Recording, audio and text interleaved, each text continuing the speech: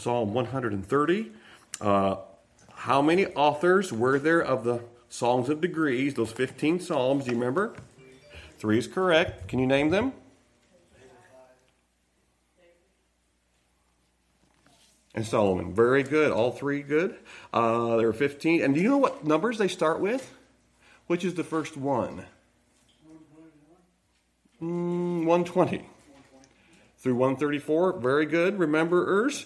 The 2 main problems Hezekiah faced.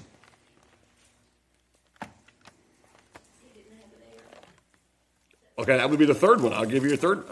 I wasn't thinking of that one, but yes, that would be a problem. Yes, Sennacherib was one, yes. It involved a plaster or a mud pie or something he put on it. A bowl. He was sick. He was sick, nearly died. As a matter of fact, he said, put your house in order, you're going to die. And that was a problem. And then also Sennacherib was the other 2 problems, that other problem. He had an ungodly father. Do you know who that was? Very good. And what was his ungodly son? Manasseh. And the army that was threatened, what's the name of the country that was threatening Hezekiah? It was Assyria. It was Assyria. Well, very good. All right, here we go. And we talk about personal experience. Let's read the psalm first. The most important part is God's word. Out of the depths have I cried unto thee, O Lord. Lord, hear my voice. Let thine ears be attentive to the voice of my supplications. If thou, Lord, shouldest mark iniquity, O Lord, who shall stand? That's the title of tonight's message. Who shall stand? Lesson. And there is forgiveness with thee, that thou mayest be feared. I wait for the Lord. My soul doth wait, and in his word do I hope. My soul waiteth for the Lord more than they that watch for the morning. I say, more than they that watch for the morning. Let Israel hope in the Lord, for with the Lord there is mercy, and with him is plenteous redemption, and he shall redeem Israel from all his iniquities. I like what a man said about that last verse. If I don't want to miss it. He said that is the word painting of man restored and paradise regained. That last verse. And he shall redeem Israel from all his iniquities. Last time we looked at the personal experience. The psalmist was depressed in 1 and 2. There was a desperate condition, and we're going right to number 2. There's a despairing cry. Lord, hear my voice. Let thine ears be attentive to the voice of my supplications. And so we find question number 1, was Hezekiah a godly king? Yes. Next to David, he was in a par with David, really. He was a very godly king. Lord, hear the voice of my prayer. I like what Spurgeon says. It is better for our prayer to be heard than answered. If the Lord were to make an absolute promise to answer all our requests, it might be rather a curse than a blessing, for it would be casting the responsibility of our lives on ourselves. And we should be placed in a very anxious position. But now if the Lord hears our desires, and that is enough, we only wish him then to grant, if his infinite wisdom sees that it would be for our good and for his glory. Think about that. If the Lord answered every single prayer just like we prayed them, wouldn't we be up? We would be a terrible place. We would be. Hezekiah did what was there noble, and every soul does, and some souls do in their generations, and he became a mediator. He stepped in the gap for Israel. O Lord, hear my voice. Let thine ears be attentive to the voice of my supplications. And so we find that he took up that role. Though the psalmist was under a painful sense of sin, and so was the depth, his faith pleaded in this constant feeling of unworthiness. Lord, hear my voice. Lord, if thou shouldst mark iniquities, who shall stand? And your outline there, under number 2, a despairing cry. Israel could not find or have found a better intercessor. In later years, I did not know this, but in later years, the rabbis made so much of King Hezekiah. The famous Rabbi Hillel, who flourished just before the coming of Christ, was so enraptured with Hezekiah that he said these words, Israel shall have no more messiahs, for they had him in the days of Hezekiah. And so Rabbi Hillel really thought that Hezekiah was an outstanding king, and he was. Even put him, now that was an erroneous statement, but Hezekiah was a godly king. I'm looking at just for a moment 2 Kings chapter 18, verse 3, 2 Kings 18:3, and in case you're wondering, is that a correct estimation of Hezekiah? Well, that's what the Bible says. And he, 18:3 of 2 Kings, did that which was right in the sight of the Lord, according to all that David his father did. He removed the high places and brake the images and cut down the groves and brake in pieces the brazen serpent that Moses had made. For unto those days the children of Israel did burn incense to it, and he called it Nehushtan. And then he trusted in the Lord God of Israel, so that after him was none like him among all the kings of Judah, nor any that were before him. For he clave to the Lord, and departed not from following him, but kept his commandments which the Lord commanded Moses. He was an outstanding, again, only David would be eclipsed in righteousness, if you would call, than Hezekiah.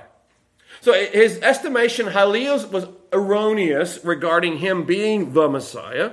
He was not the Messiah, but certainly a good mediator. In your outline, it says there for us, he pleaded with God as Moses had done. In the very first year of Hezekiah's reign, he repaired and reopened the doors of the temple. He assembled the priests and Levites, charging them to clean up and get rid of the filth that disgraced it. So much rubbish had accumulated in the temple, he took nearly priestly clan 2 whole weeks. You find that in 2 Chronicles 29, just to cart it out. Then Hezekiah had restored the temple worship, reinstating the long time neglected sacrifices, etc., etc. Hezekiah did a great thing. It was done suddenly in 2 Chronicles 29:36.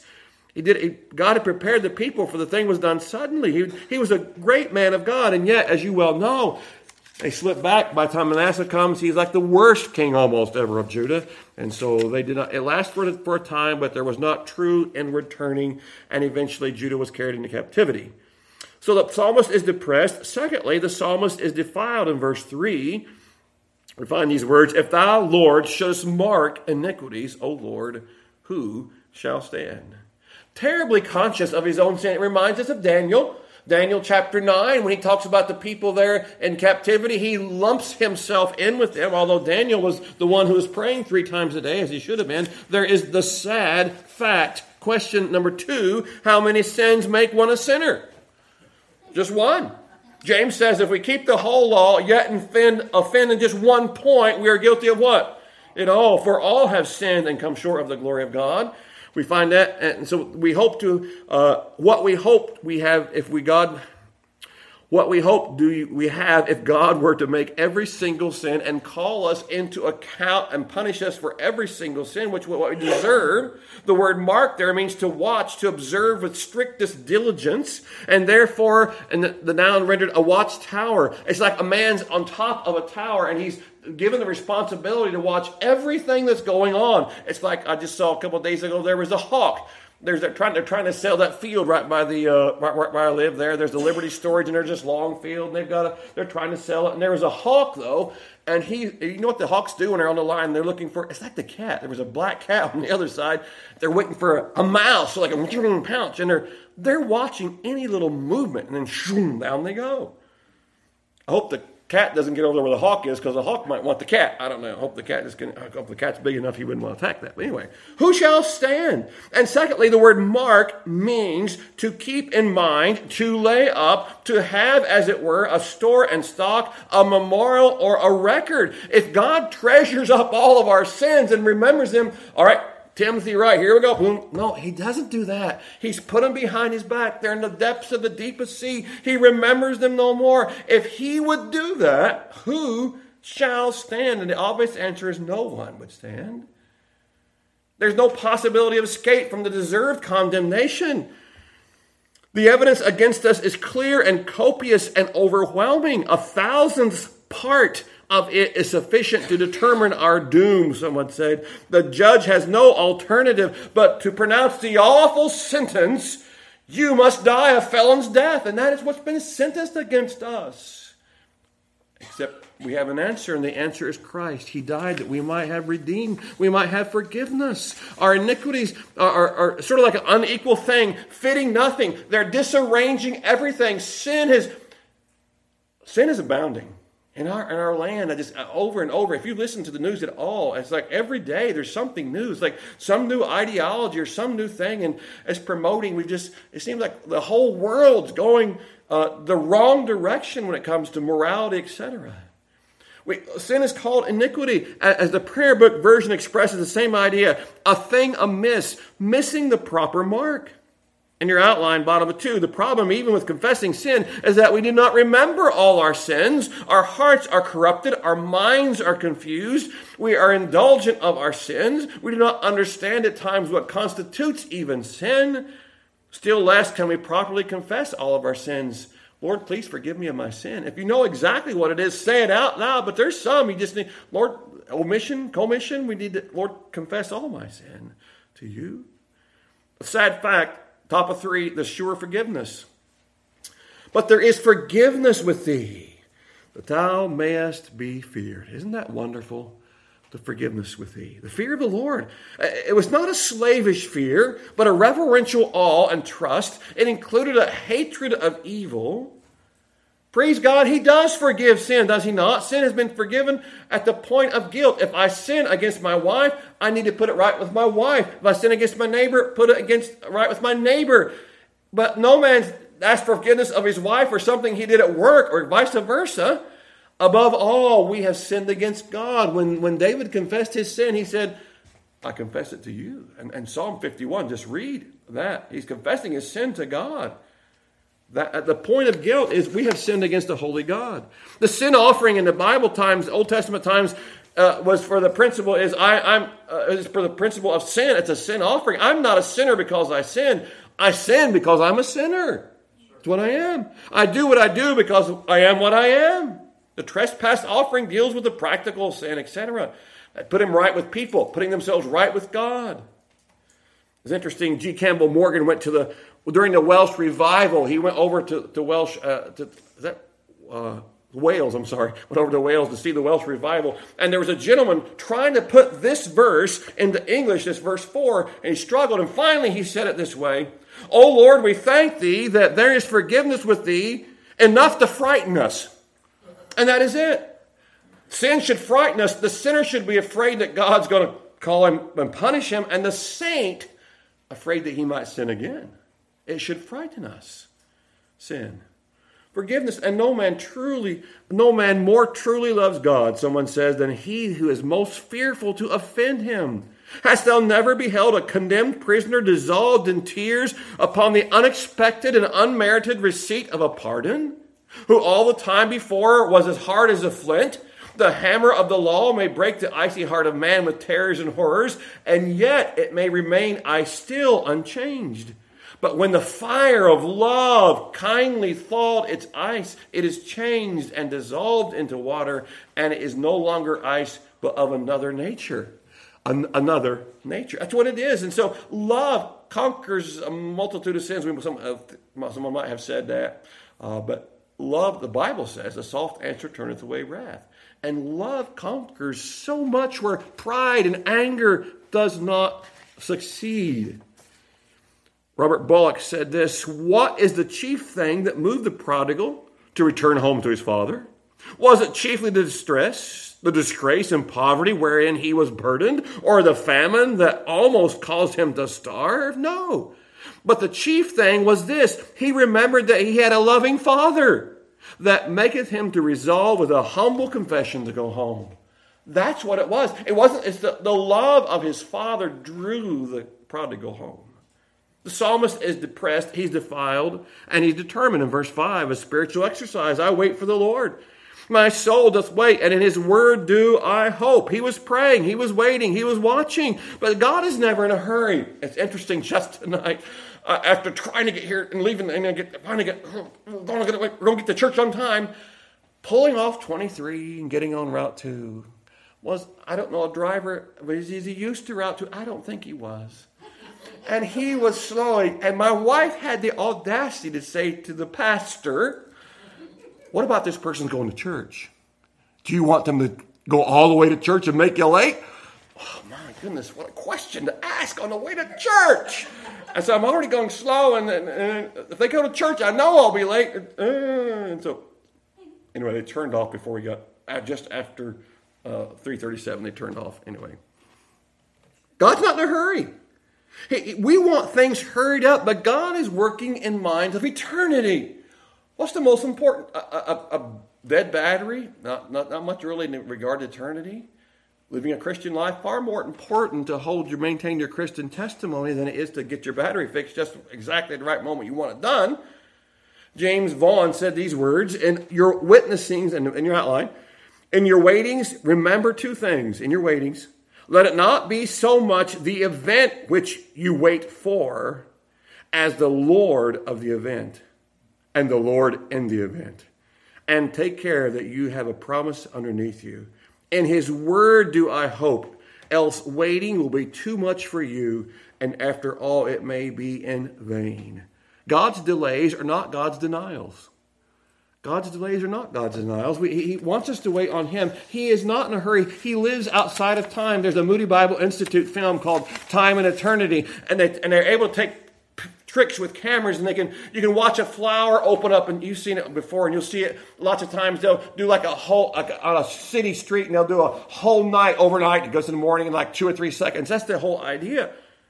And like you take perhaps a stadium, a football game, and they fill up the stadium, and then in 1 minute they come in, they eat their hot dogs, and they go out, and it's all empty like in 1 minute. Aren't you glad that our lives are not that fast? God gives us time. What a blessing that God has slowed it down to a day at a time. We want to speed it up, and God makes us wait. Our lives are so short as they are they not? And yet we're trying to speed through them and get through them. Maybe you're not. Sometimes we get such a hurry. I get in such a hurry.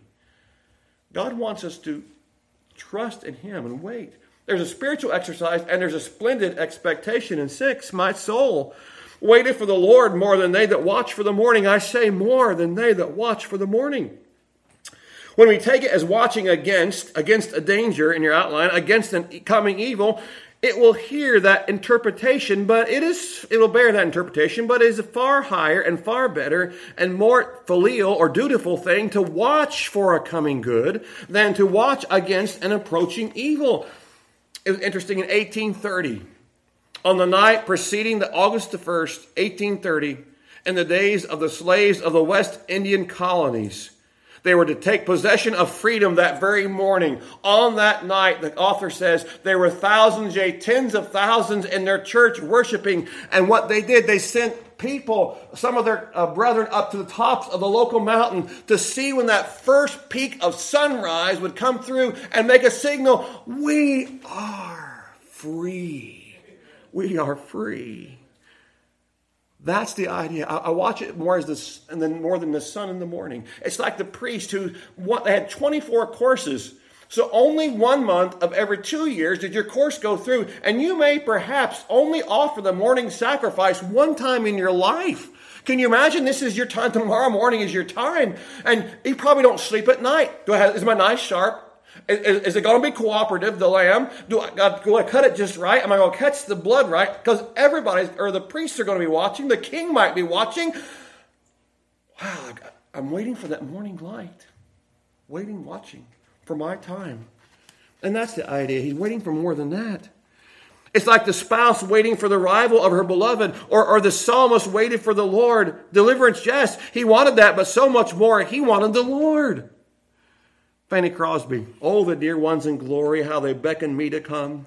And on our parting at the river I recall.